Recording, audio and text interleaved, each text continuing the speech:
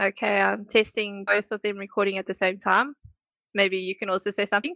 Okay. Hello. Something. Okay. Nice. This episode is brought to you by OfferZen, a South African recruitment startup for developers. OfferZen inverts the normal recruitment process. Instead of applying for jobs, 350 tech companies in Cape Town, Johannesburg, and Pretoria send developers interview requests with upfront salary info. For developers, it's completely free to sign up and use. In fact, you get 5,000 Rand if you take a job through them. Visit offerzen.com to sign up. That's OFFERZEN.com.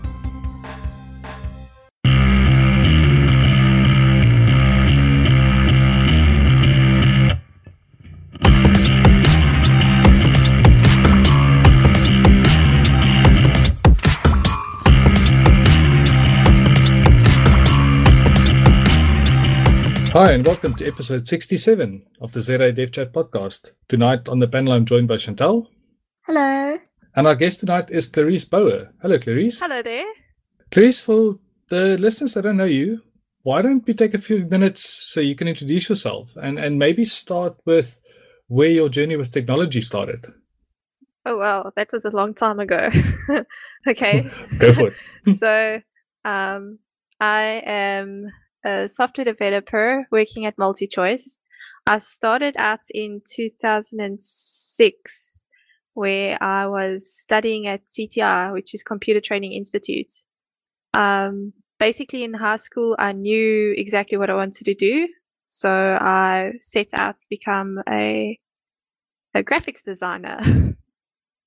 And I didn't know if I wanted to study graphics design, so I went into web design, and I wanted to learn how forms worked, so I studied at CTI, and I ended up becoming a programmer, falling in love with C#, and I started my career. You can have a look at my blog. I've got a whole timeline there. But I basically just started working at small companies until 2014 when I started joining a corporate. So I worked at 315, and they are under Dimension Data. So I was dealing with corporate things from Dimension Data, and they contracted me out to DSTV Digital Media at MultiChoice. So I found myself in the corporate chaos. There was just corporates around me.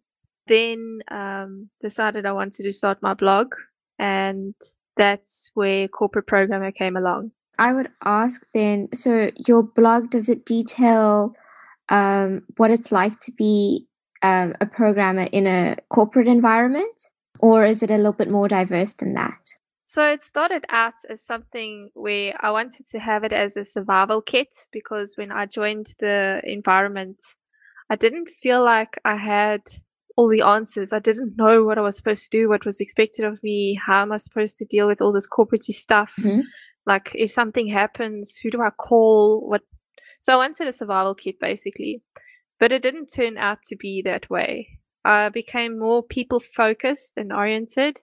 And the blog then became something of like a collection of journal entries for self-discovery, Mm-hmm. as well as a little bit of my corporate world experience. So it changed a bit. So it's rather diverse now, and it focuses on a lot of personal traits and personal elements that can help you just improve yourself as a whole. So it's kind of like something that's documented your journey, your career path so far. In a sense, so it's documenting things that I'm experiencing at this point in time, because what happened was from when I started my career up until a specific date, I think it was 2010, when I started worrying about what have I done with my career? It's just the same year every single year. So it's like you can imagine yourself saying that you've got 10 years of 1 year experience. Yes. It's a bit hectic. So I started having a mild panic attack, thinking, what have I done with my life? So in 2000 and when did I start the blog? 2014, I think, or maybe 15. That's when I started just documenting. So it doesn't necessarily have to be a full-on like this is exactly what happened during the day and this is how I learned and fixed it. It's just, this is the biggest thing that I've learned this week, or this is the biggest thing happening right now. I want to write about it and share it and then be able to go back and reflect on it.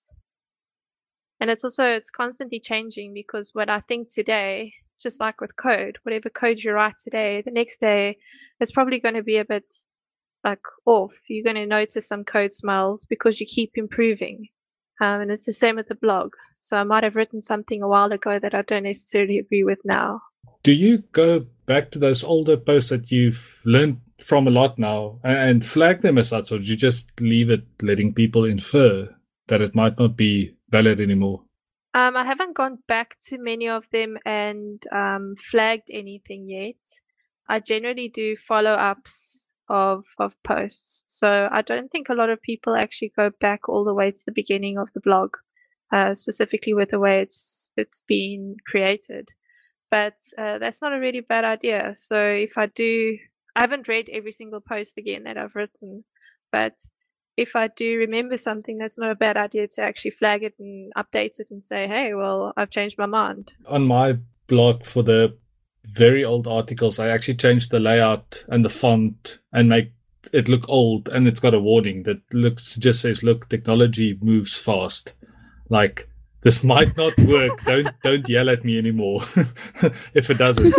And I still want to make it automated to just go basically every time I publish anything that's older than 18 months, switches to the retro layout because of that. Oh, that is so cool. But I'm still guilty of having to actually go back and have a look and see. Maybe there's some of those things that are like philosophically not sound at all since I've learned.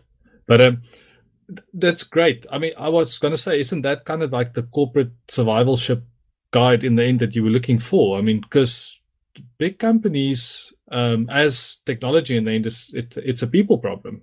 It's seldomly a software problem.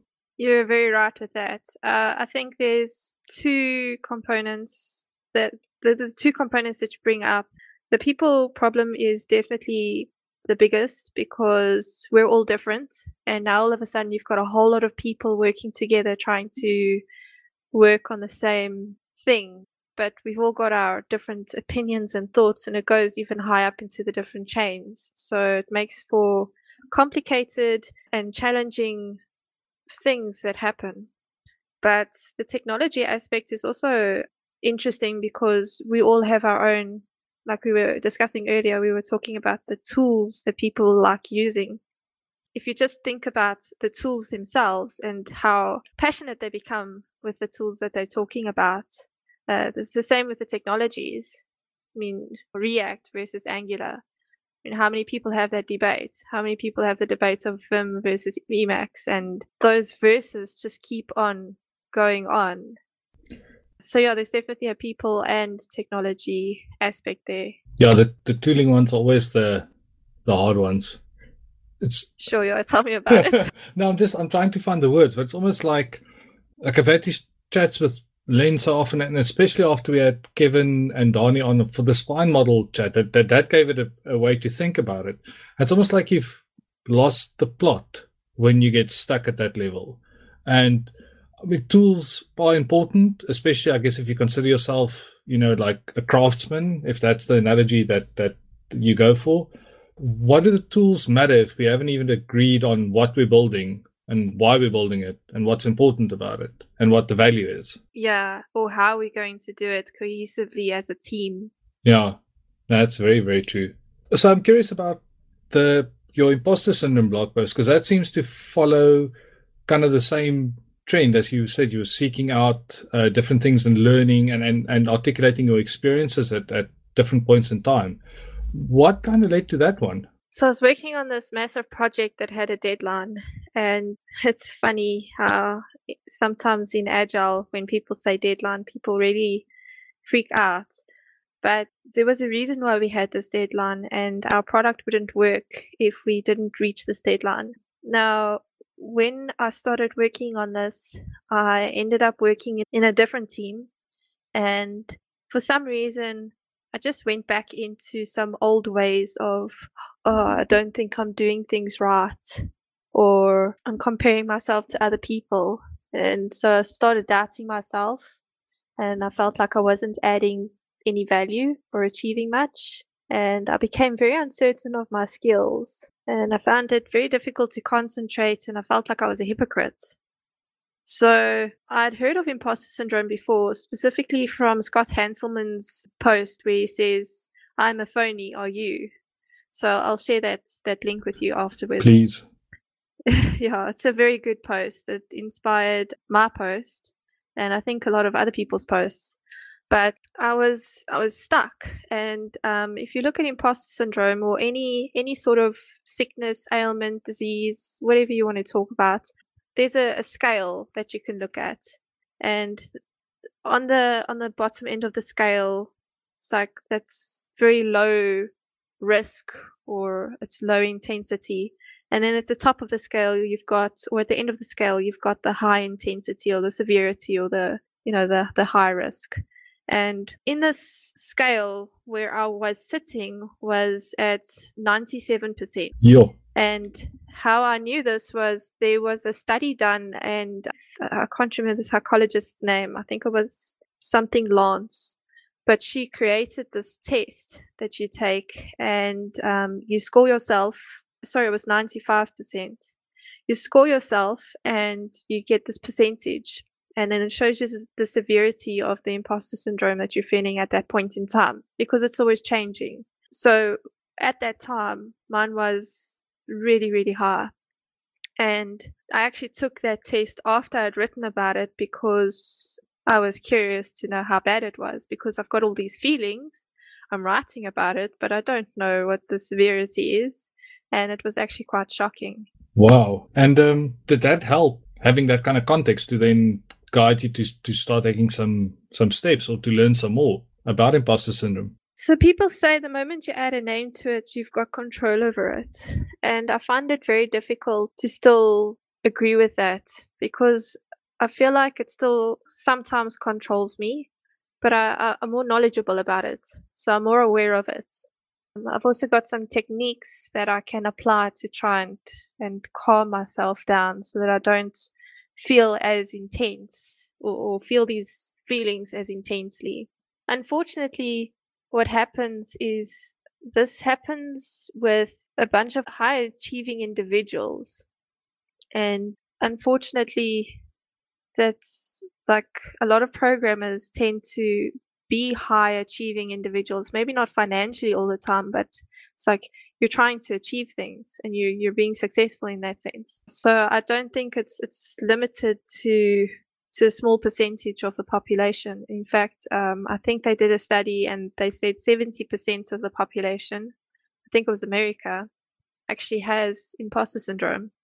Obviously, the severity depends, but I think it impacts quite a lot of the people in our community, and maybe sometimes people are not aware of it. Well, I didn't realize it could potentially be that big. Yeah, there's quite a lot of people that get not attacked, sure, that get affected by it.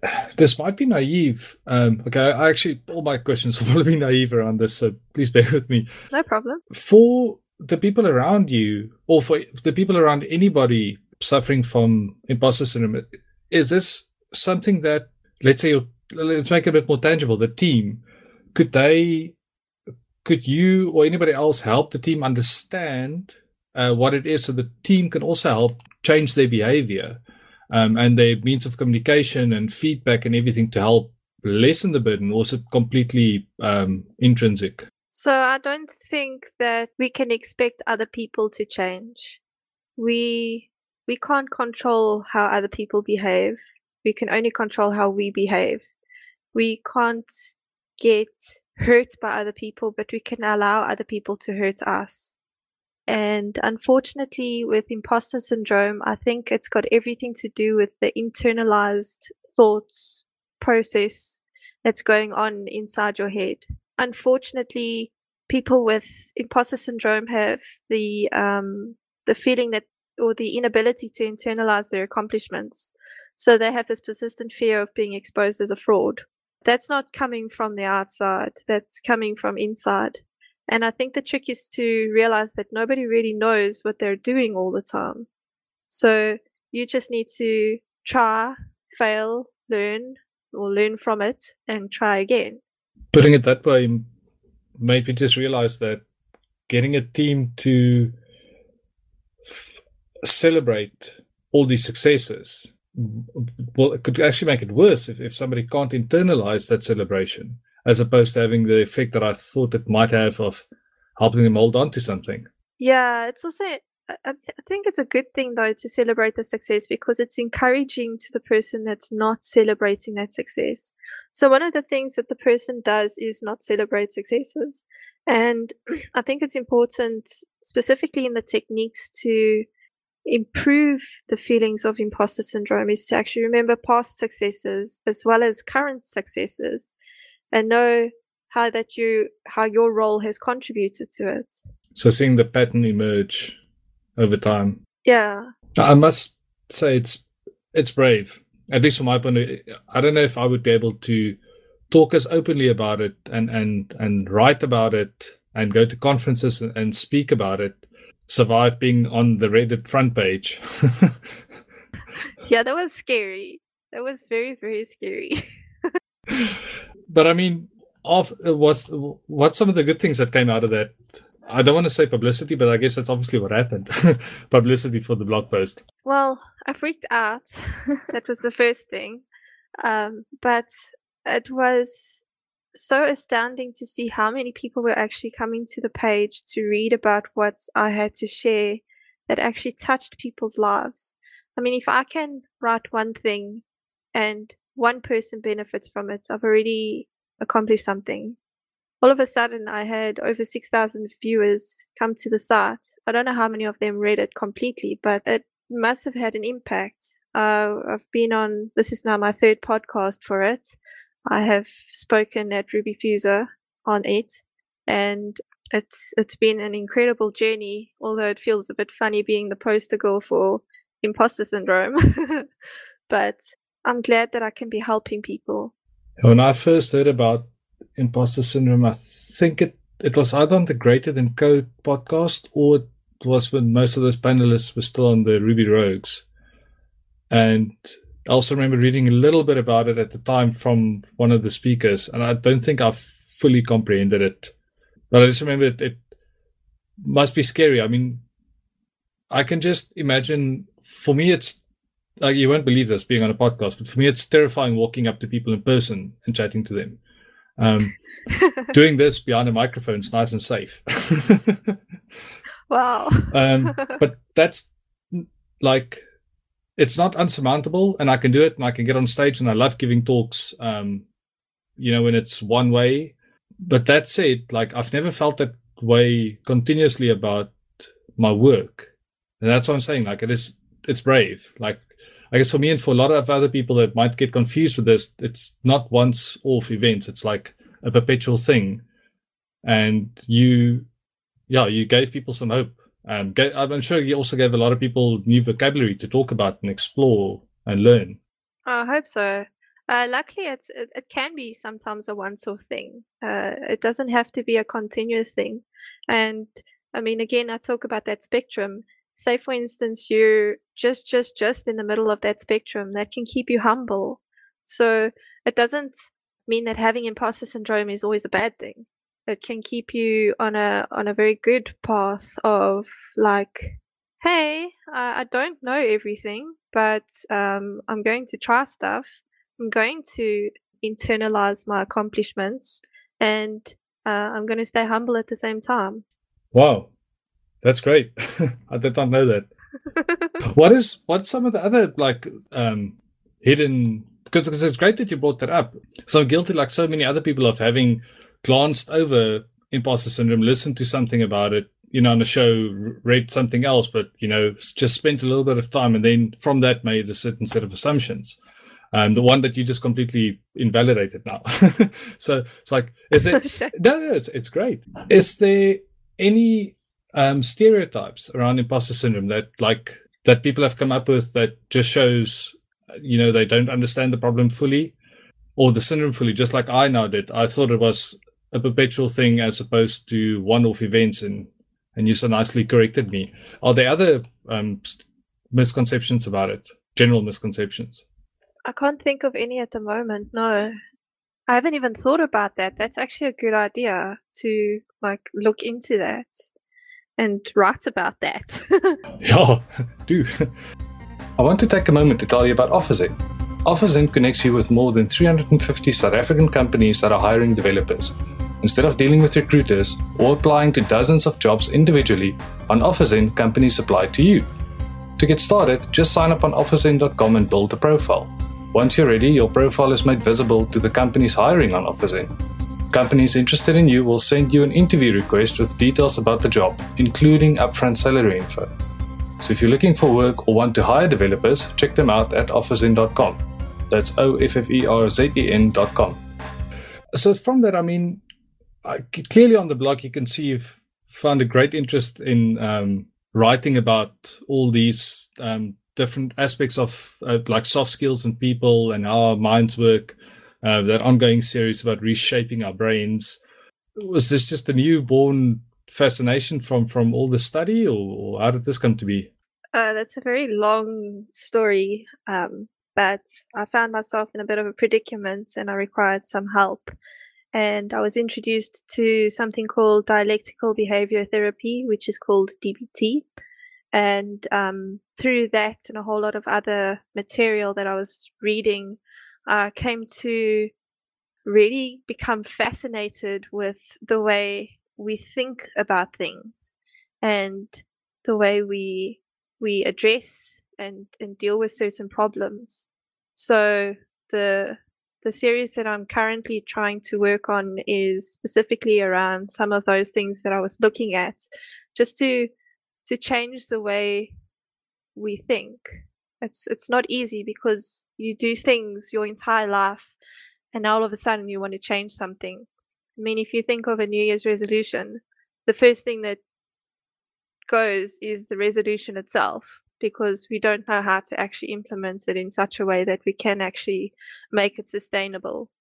So there's these little changes that we can introduce, like in an agile world where you just introduce a small change, test it out. Does it work? Yes. If it doesn't, throw it away. If it does work, continue using it until it becomes part of your day-to-day habits. And it's the same with the rewiring your brain series. It's just different ways and different techniques of getting these things to work. And some of them even overlap because they share the same interests. So apart from the soft skills, which I think are very important, I don't know if soft skills is the right word though. Yeah, me neither. But I don't know. I had a debate with someone about that. But let's stick to soft skills for now because I can't think of another word. Or interpersonal skills, maybe? Yes. People skills? People skills. People skills. Okay, so people skills, very important. But right now my focus is on self. So it's basically how can you help yourself be a better person, because you can't change the way other people behave. Like I said earlier, you can't change that. You can't control it either. So the only thing that you can control is yourself.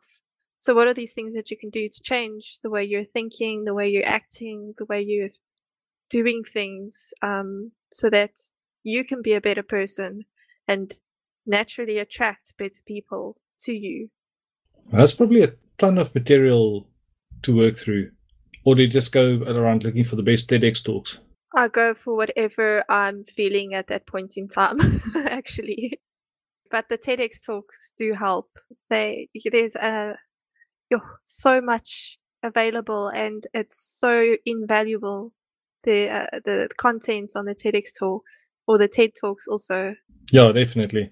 I saw you mentioned one in the intro to the blog series. I think it was where I saw it. Just made me think I haven't watched the TEDx talk in way too long. Yeah, they're pretty amazing. I think I referenced one in the third one. Yeah, it was Amy Morin. Now I don't know how to pronounce the surname. Morin. She spoke about the secrets of becoming mentally strong, and she gives this really, really hectic story about her life and how her mother passed away, and then her husband passed away 3 years later on the same day. And she's just like, she's going through all of these feelings, and she's studying psychology, and how is she supposed to get over this, and the world is happening to her, why is all this stuff happening? And it's just amazing how mentally strong she became by not letting these events that were definitely traumatic affect her to the point of debilitating her, like imposter syndrome can do to someone, or any illness or anything like that can actually debilitate one. As we record this, the Knysna fires just happened, and I saw this beautiful thing on Twitter today, a picture from a Facebook post, ironically, but it was an artist who had a picture of his house burning down in the background. It's like the last house among a row of houses that he's up in flames. It's just ashes everywhere. And he says that although, I guess in a way, kind of like taps into that same power that this lady found, he just goes and says, look, it's gone. There's a lot of stuff gone, but we survived. And this photo I'm probably going to turn into a painting. And I've got insurance. The house will get slowly rebuilt. Like it was a great garden, and it will slowly grow back again, and we'll make better bird feeders than we had. And just goes over this circle of life thing, watching his own house burn down. I just thought, like, it's so strong to be able to handle that like that. Wow, see, it takes a lot of emotional strength in order to be able to do something like that. I mean, what's the first reaction most of us would have? It's like, I would think, why is this happening to me? Come on, like, really?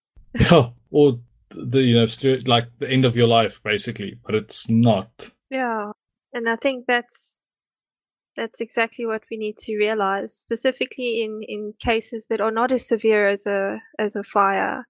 I mean, in that point in time, like specifically with the imposter syndrome, if we go back to that now, the reality is it's your reality. So what you're feeling is that's real to you. It might not be realistic. It might not be the case in the greater scheme of things, but the way you're experiencing it is your reality. And that's where the rewiring your brain and the mentally strong stuff comes in, is to change that reality that you're experiencing, and to see things in a little bit of a more, not necessarily positive way, because you don't want to be like just positive the whole time. You need negativity, but in a healthier way.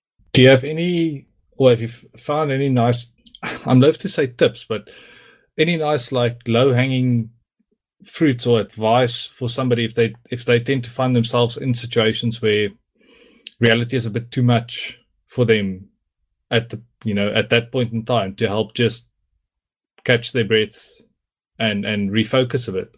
I do.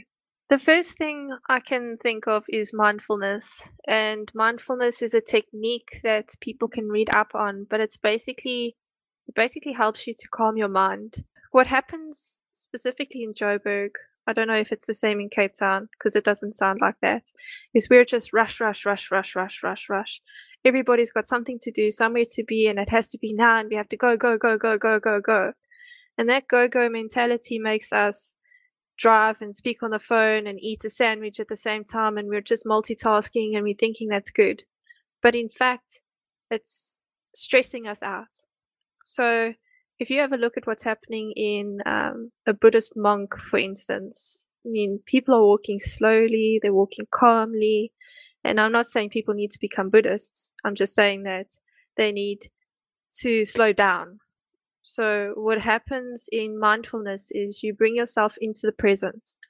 You can't control what happened in the past. The past is the past, and it's there. You can reflect on it, but you can't get stuck into it. So when you're practicing mindfulness, you are completely aware of what's happening around you in this present time. So you smell the smells around you, you can see what's happening around you, the birds, the sky, whatever that it is that you're seeing, bringing yourself into the moment, breathing deeply. All these things help calm your mind. The other thing that I can say is, it's like, start talking to people. You've got people that work with you, And it's possible that some people are going through the same stuff. So talking to your peers might make a massive difference and create a support group for yourself. Another thing is we tend to compare ourselves to other people. And Facebook probably has really good intentions with connecting people, but it's got a trade-off where people are sharing information that looks like they're living these amazing lives. So what we're exposed to is people's highlight reel. So I get to see how amazing these people's lives are, but mine is not as amazing because I see myself as a whole, but I only see the outside shell of other people. I don't know what you're feeling. I don't know what other people are feeling, but I know what I'm feeling. And I'm feeling horrible when I've got imposter syndrome. So comparing myself to others is not going to help me feel better. You also need to realize that everybody struggles with something. So we need to accept this. And there was this really cool quote that I put in my blog that said, accept this, then punch fear in the face, which I thought was pretty funny. That's good. And I think the most important thing is to remember past successes, celebrate them, and also know that you contributed towards it. I think that's important. And one thing that I forgot to mention was I was told that journaling practices are a good idea and never really found a way to actually journal until recently. So apart from my blog, I also do journaling, and it helps reflect. So if you don't have time to actually sit and self-reflect or meditate or something like that, or you find it a bit like you need to keep yourself busy, writing in a journal really makes a big difference so that you can actually reflect and get the words down out onto paper, and then your emotions you've internalized it. You might not have fixed it, but you've actually written it down, and you can write it down again and again and again and again. I've heard a lot about journaling on the Tim Ferriss show as well. It seems him and a lot of his guests, these high-performing individuals, love journaling. Is there any particular formula that, do you use like that bullet journal or something, or do you just open up a piece of paper in a book and start letting it flow? That's what I do. I just write. I have heard that there's different formats. I think it would help if you use a specific format so that you can actually go back to your journal and have a look. Mine's just pen and paper, so it makes it very difficult for me to search because it's not digitized. But right now, for the purposes of my journaling, I'm happy with it being the way it is. The moment I start journaling in a different perspective, I would probably look into different formats and how I can make that work so that I can actually benefit from the information that I've created or curated based on the days. And for the mindfulness, I mean, there's instinctively, I think I've installed it, but never even used it. No, I don't even have it anymore. But there's people keep talking about this mindfulness app. I forgot its name. That might just be that mindfulness that's supposed to take you through these guided meditations. Headspace. Thank you. Have you used something like that, or do you just really go and sit and focus in a quiet space and activate all your senses and really just live in that moment for a set amount of time? I think one day I'll be able to do it without an app, but right now I'm in between two worlds. So Headspace is definitely the best app that I've ever seen. The meditations that they have there are exceptionally useful, and they've got different packs there. So there's packs for relationships, for work, for depression, I can't remember all of them now. But there's different types of meditations that they can take you through. Like if you're just struggling with stress and anxiety, then there's a pack there for that also. There's also normal guided meditations and unguided meditations. So a guided meditation is just the guys taking you through the meditation, telling you what you should do and what you shouldn't do. And the unguided meditation, I'm assuming, which I haven't done yet, is just like telling you when the time is up or something like that. So I'm able to sit outside and just be for a short period of time. But I find it more easier and more comforting to be able to meditate with an app.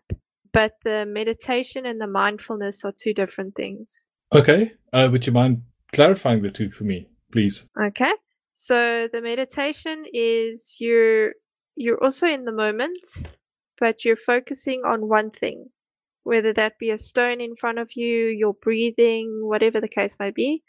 The meditations that I've done, I generally close my eyes and you breathe and you're focusing just on your breath. Thoughts may come and go. You let them pass as well as what you would do in mindfulness, but you're not doing anything except for sitting or laying down and breathing. What mindfulness does is mindfulness just keeps you available in the present. So you could be working on code. So you can be mindful and writing code. So now imagine you're writing code and some person taps you on the shoulder and says, I need you to quickly do this. That is a distraction. And distractions often cause us a loss in what we're doing. So we forget what we were working on, or it takes us a while to get back into what we were doing at that point in time. Now, mindfulness is to be able to work without any distraction. So you put up a sign to say, come back in 20 minutes, that's when I'm done. Or if you're pairing, then come back in 20 minutes, that's when we're done. And then you're mindfully working on the work that you're working on. You're not checking emails, you're not checking your phone, you're not answering phone calls, you're not doing anything but the work that you are doing at that point in time. Staying in the moment. And that's the same with if you're cooking or if you're driving or whatever the case may be. You can't meditate while you're driving. As far as I know, I think it's unsafe. Because generally your eyes are closed. As far as I know, I might be wrong. I hope that gives you the difference between the two. It does. I think I blanketed them too closely. They're closely related. Yeah, I guess just before you separated them neatly like that, to me, mindfulness was the meditation from Silicon Valley. Because that's the only reference I have for it, but still I need to go do that because I've never made the time for any of these exercises, but I guess like a lot of people and like a lot of New Year's resolutions, I keep threatening. But I did hear actually one of the Tim Ferriss shows, he was talking to a guest and this the lady also said she can't do the sit down meditations. She finds yoga is one big meditation. I kind of find that too when I get around to it. And the other one she said that was surprising and that I've started doing at home now is just washing the dishes.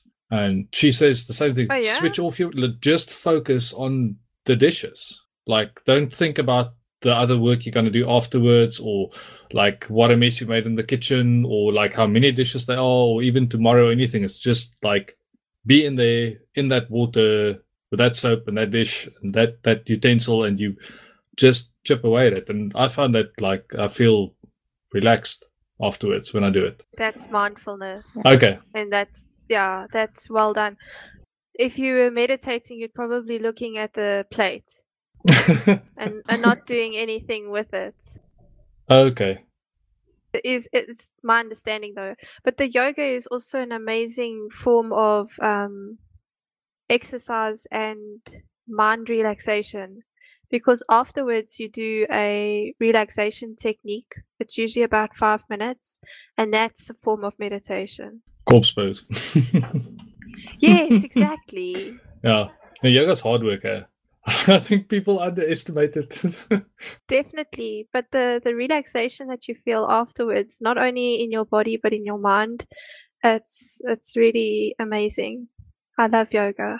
Yeah, I need to do more of it as well. That's for sure. Oh, so that's so cool that you do yoga. Once every 2 weeks, maybe. I'm really lazy with it. I'll That's admit. fun. That's fun. And it's just gym yoga. It's not even a nice yoga studio. I'm also going to gym yoga, and I'm finding it so fascinating. It's so amazing and relaxing. Unfortunately, with the gym yoga, you can hear the other pumping music. Yes. But it's okay. I've heard, not that I've experienced myself, but when they've literally got the wires crossed in the gym, so the cycling studio's music ends up in the yoga studio. You can just imagine. That's hilarious. As long as it's not the Zumba class in the yoga studio. And so I just want to bring it back a bit closer to the day-to-day stuff. You also said starting to talk to other people. Is there any advice there for, because I mean, a lot of developers are really shy. And above that, I think, like so many people went into this industry because they thought they could hide away from people. That is so true. And then learn quite the contrary. Is there any advice for like, I guess a lot of the advice you already offered kind of sums it up, like realizing, other people also deal with different things. Everybody's got their own demons, but to help somebody take that first step in chatting to a peer, or if they have a good relationship with somebody, how to bring this up, maybe in a way that's safe. I think what a person can do is to start with an icebreaker. So if you're approaching somebody, like, okay, I'm seeing this question from two different angles. One from how do you actually get into a conversation with somebody, and one, number two, how do you get into a conversation and talk about the problem of imposter syndrome? Okay, so the first one I think is to have an icebreaker. So we know that developers love their software development tools. So if you go in asking about something that's passionate to you and start a conversation about that, maybe you can actually break the ice and not expect the other person to necessarily agree with what you use or disagree with what you use. So don't go in with expectations. So if you be like, hey, do you prefer Emacs or Vim? And let it go there. Start a conversation, not an argument. Well, it doesn't have to be. You mustn't let it be an argument. You must just be like, what do you prefer? And then they can start. And then generally, if a person is passionate about the same thing, then they'll start talking about it. And you can just let that be the icebreaker and then not worry about it. And then you can be like, okay, so about this topic that I want to talk about, I think that might be a dangerous icebreaker, but it could be an icebreaker to start talking about something that's passionate to you. But you need to go in without the intent of creating an argument, because that would probably be disastrous. The second point was you maybe know this person quite well and you want to talk about something like imposter syndrome. You can maybe start talking about your symptoms that you're feeling. So you're probably feeling that you've got like a whole lot of self-doubt. You don't know what you're doing. You probably feel like you're making the wrong choices, that you're inadequate, that everyone around you is smarter than you. You don't know what code to write. You don't know how to engage with others. You don't know how to innovate or be creative. And you're losing out on all sorts of opportunities. So you can basically tell them, well, these are the things that I'm experiencing. I think I'm experiencing imposter syndrome, and I don't know what, maybe you have some thoughts that you could share on it. You don't have to necessarily mention the imposter syndrome. You can basically just talk about the symptoms. Maybe someone's feeling similar to one of those symptoms, and then they can just give you advice on the symptom. But it's very important in the conversation to say you are looking for advice, because what generally happens is there's two types of conversations that I can think of, and that's one where you want to rant, like, oh, I'm feeling this, I'm feeling that, I'm feeling this, I'm feeling that, and then someone's already giving you like all this advice. You don't want advice, you just want somebody to listen. So if you're specifically seeking out advice and you say, I want advice, then the other person giving you advice knows that they're supposed to give you advice, and you have created that expectation to get advice. Do you think you might accidentally end up getting better advice? Because And I mean, I guess I'm guilty of it too, just dispense advice without thinking. I do the same. But somebody actually asking for it could make you stop and think, and therefore actually deliver something way better than something without context and the right grounds. And that's a possibility. I don't know if it's got a big impact just actually asking for it, but it might. The other thing that one can do is that test I mentioned. It's in one of my blog posts, so I'll just send you the link to that test also. Take that test and then see how bad the imposter syndrome is at that point in time.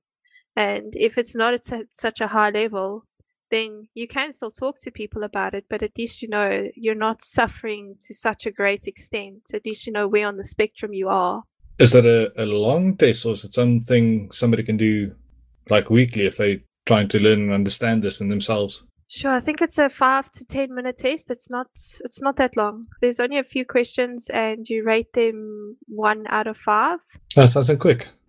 So it's pretty quick, yeah. Yeah, I'll definitely link that up in the show notes for people. And then I think from my side, I've got one more question, and then Chantal can chime in.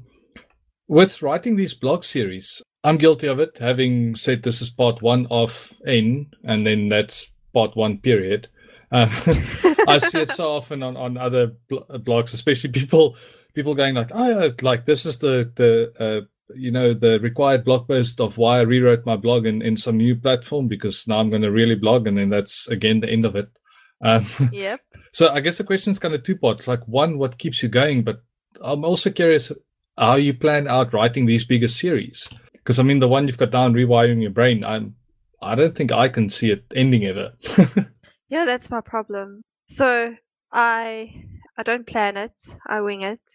Unfortunately, I wing a lot of stuff. So a lot of my work is based on intuition. I created the Rewire Your Brain series because I wrote a post that ended up being too long, and I broke it down into a few parts.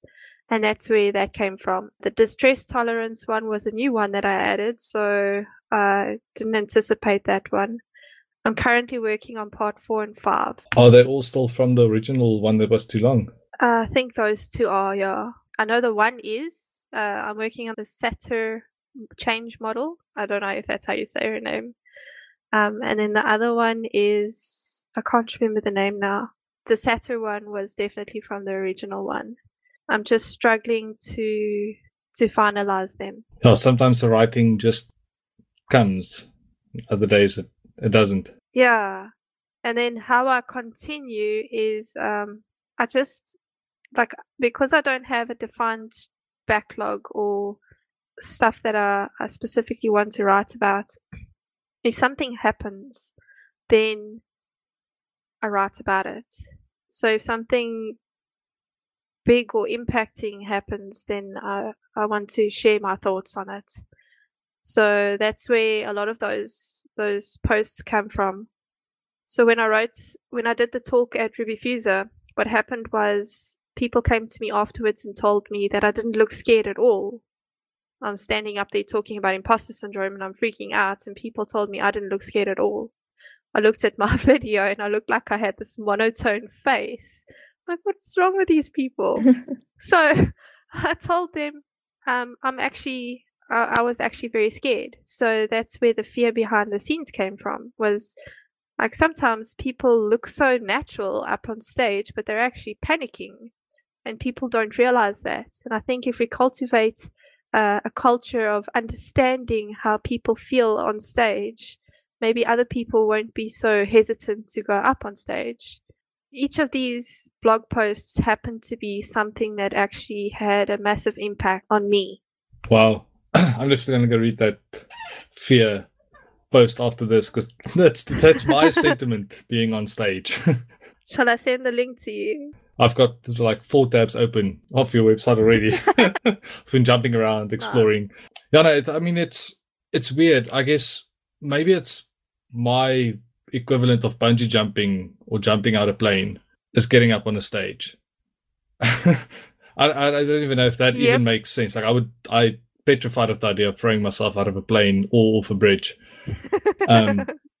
But getting on the stage, I always enjoy it after the fact. I never feel like I need forced. And I've told a lot of people before, like if I just help make jokes, like before they first talk, to calm the nerves or whatever, I'm just like, somehow, and I don't know if for many people I speak, but it's easier for me speaking to like Ruby Foods are like 250 people, or Jason SA in a few weeks will be like that size or more, or 300 or 400 people.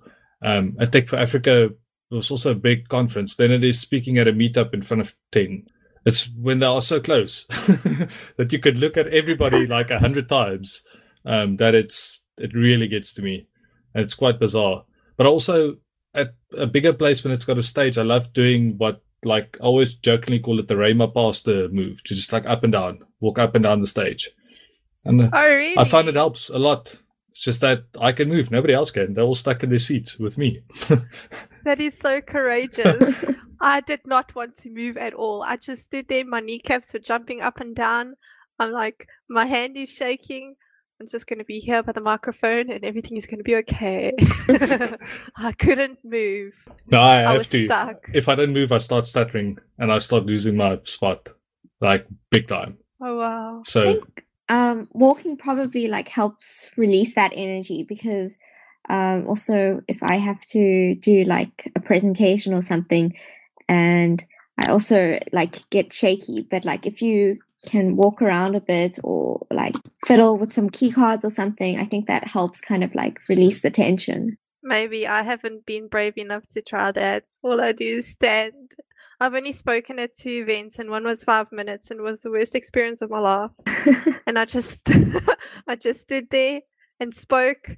Okay, it came out well, but I was freaking out. And then the Ruby Fuser one, man, 200 people is a lot of people. it is a lot Yeah. of people. Sure. It was hectic. And I couldn't move. So yeah, I take my hat off to you being able to move around and take off that energy. Like, I think I would probably fall on my face. Not last year, the year before, Ruby Fusa was, I always forget the hotel's name. It was a different one, not the president. It's President Hotel it was this year? Well, I think so, yeah. same as last year, but the year before, it's weird the way the floor layout was you basically only saw like 2 round tables in front of you, and then it was a very wide space. So even standing in the middle still, the whole place doesn't fit in your peripheral vision. So it felt a lot smaller than it was because you could never see the whole crowd at once. And Oh, wow. I think that also helped, but it was also nice for the pacing. It was a nice fast stretch to motor up and down. I Oh, nice. think that was the one I attended in like towards Milnerton. Milnerton, that yes. side. Yeah. That's quite a weird conference layout. Yeah, it was. But it worked great for my style at least. Nice. Advantage. Yep. Chantal, is there anything you want to ask? I mean, we're definitely close to recording time. I don't think there's anything I want to ask, but I think I just want to comment that I think this information is really useful, because I don't think people speak about it that much, even though people are aware that imposter syndrome's out there, but people don't always recognize it. And it's very helpful that you've spoken about it, and there's like a test that people can take to help see where on the spectrum they are. Yeah, and also just some of the other tips around, like related to mental health as well. I like mindfulness and meditation. I think those are really useful, especially because with also being a developer is that you like constantly connected to your computer, so you can take your work home, and that can be quite stressful. So I think it's good to know that you should maybe take some time out to reflect on things. Yeah, that's nicely summed up and said. Thanks. Yeah, I would also implore people to go learn a bit more about this. Go watch. Yeah, I think the videos are up from Fusa. Yeah, they Okay. are. I'll I'll send a link. Yeah, I'm definitely going to go watch it, because I'm guilty of having heard about it and listened to one other podcast about it and thought I had a rough idea of what it entailed. But thank you for setting the record straight, for me at least. Yeah, so and part of it, this awareness of what's out there, and that people themselves could be affected by it, or their immediate team, peers, people they work with every day and depend on, think it's really critical that we just open our eyes a bit and see what the world is like for other people as well. So thank you so much for this. It's all my pleasure, and thank you for having me on the show. Oh, the pleasure, absolute pleasure. And if there's any parting words from your side for the listeners, I'd like to read something from our blog. It's from the Imposter Within under Uncertainty, basically to say some of the techniques that we can use in the face of uncertainty. What I said there was to know that certainty is an illusion. So things can change in a heartbeat. And I think it's important to remember that, because, I mean, the only constant in your life is you. You can't change what's happening around you. The people come and go, your thoughts come and go, day and nights come and go. So it's important to know that certainty is definitely an illusion.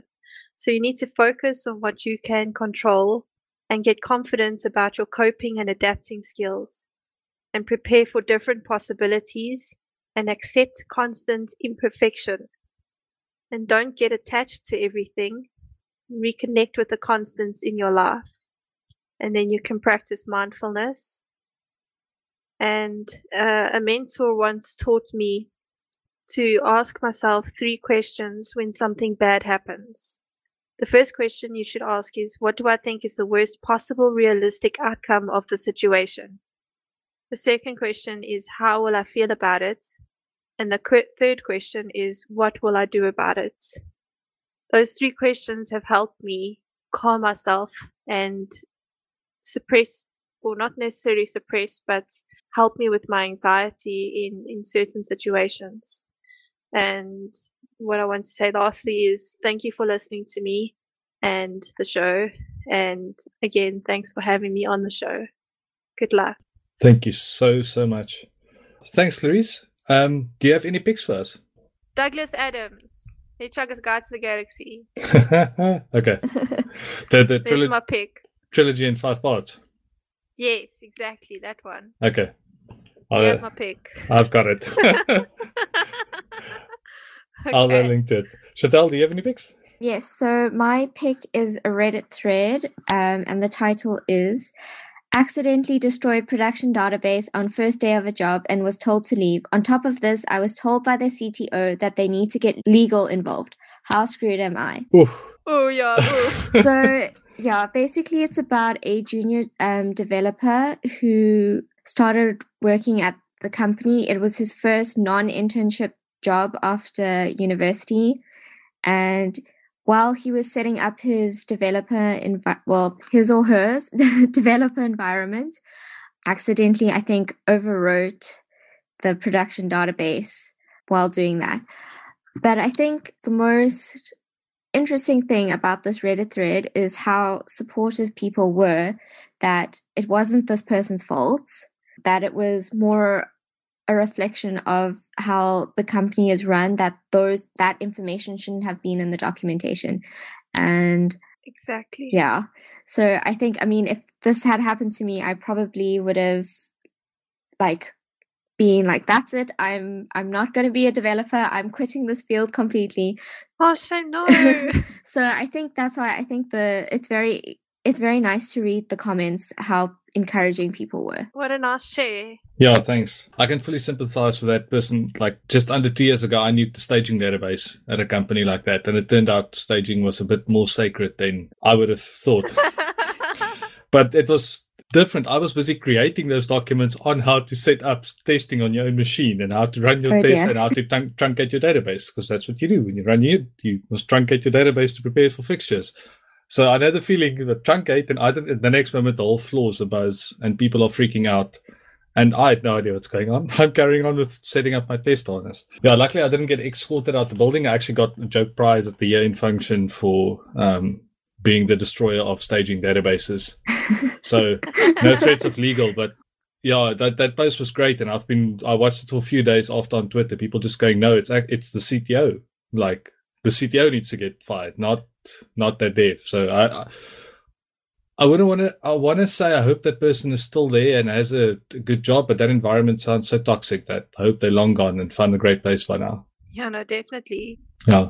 Oh, that was a bit of a rant. Sorry, and then I've got a pick, just one that's actually been in my pick list for quite a while. I just never, this might be the best episode for it yet. It's this guy on YouTube, Jason Silva. He makes these short little videos, shots of ore. You can just search for shots of ore and find it. And some of them are actually really quite nice. It's just those few seconds, beautifully produced, and same thing. It just kind of challenges you to stop and think about something else that matters, to get your head out of the rut and just go, like, here's something important about life, love, relationships. Just stop and think and ponder. And it's really well done. And I don't know if he's got a bigger, if it's part of, maybe he's a book author or something else, but I just love those short clips. So that's it for me. Clarice, that is so cool. Yeah, Clarice, thank you so much again. Yeah, and I really wish you all the best with all the blog posts. Like, go from 50 to 100, and keeping on, like, talking about this and being so incredibly brave and open about your journey. I have so much respect. Thank you. Oh, thank you so much. I really appreciate it. Cool.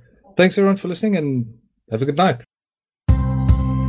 Show notes for this episode can be found on zadevchat.io. As always, ratings and reviews on iTunes are much appreciated. If you have feedback on this episode or any other episode, you can tweet us at zadevchat or leave a comment on the website. Thanks for listening to the ZA Dev Chat podcast, and we'll see you next time.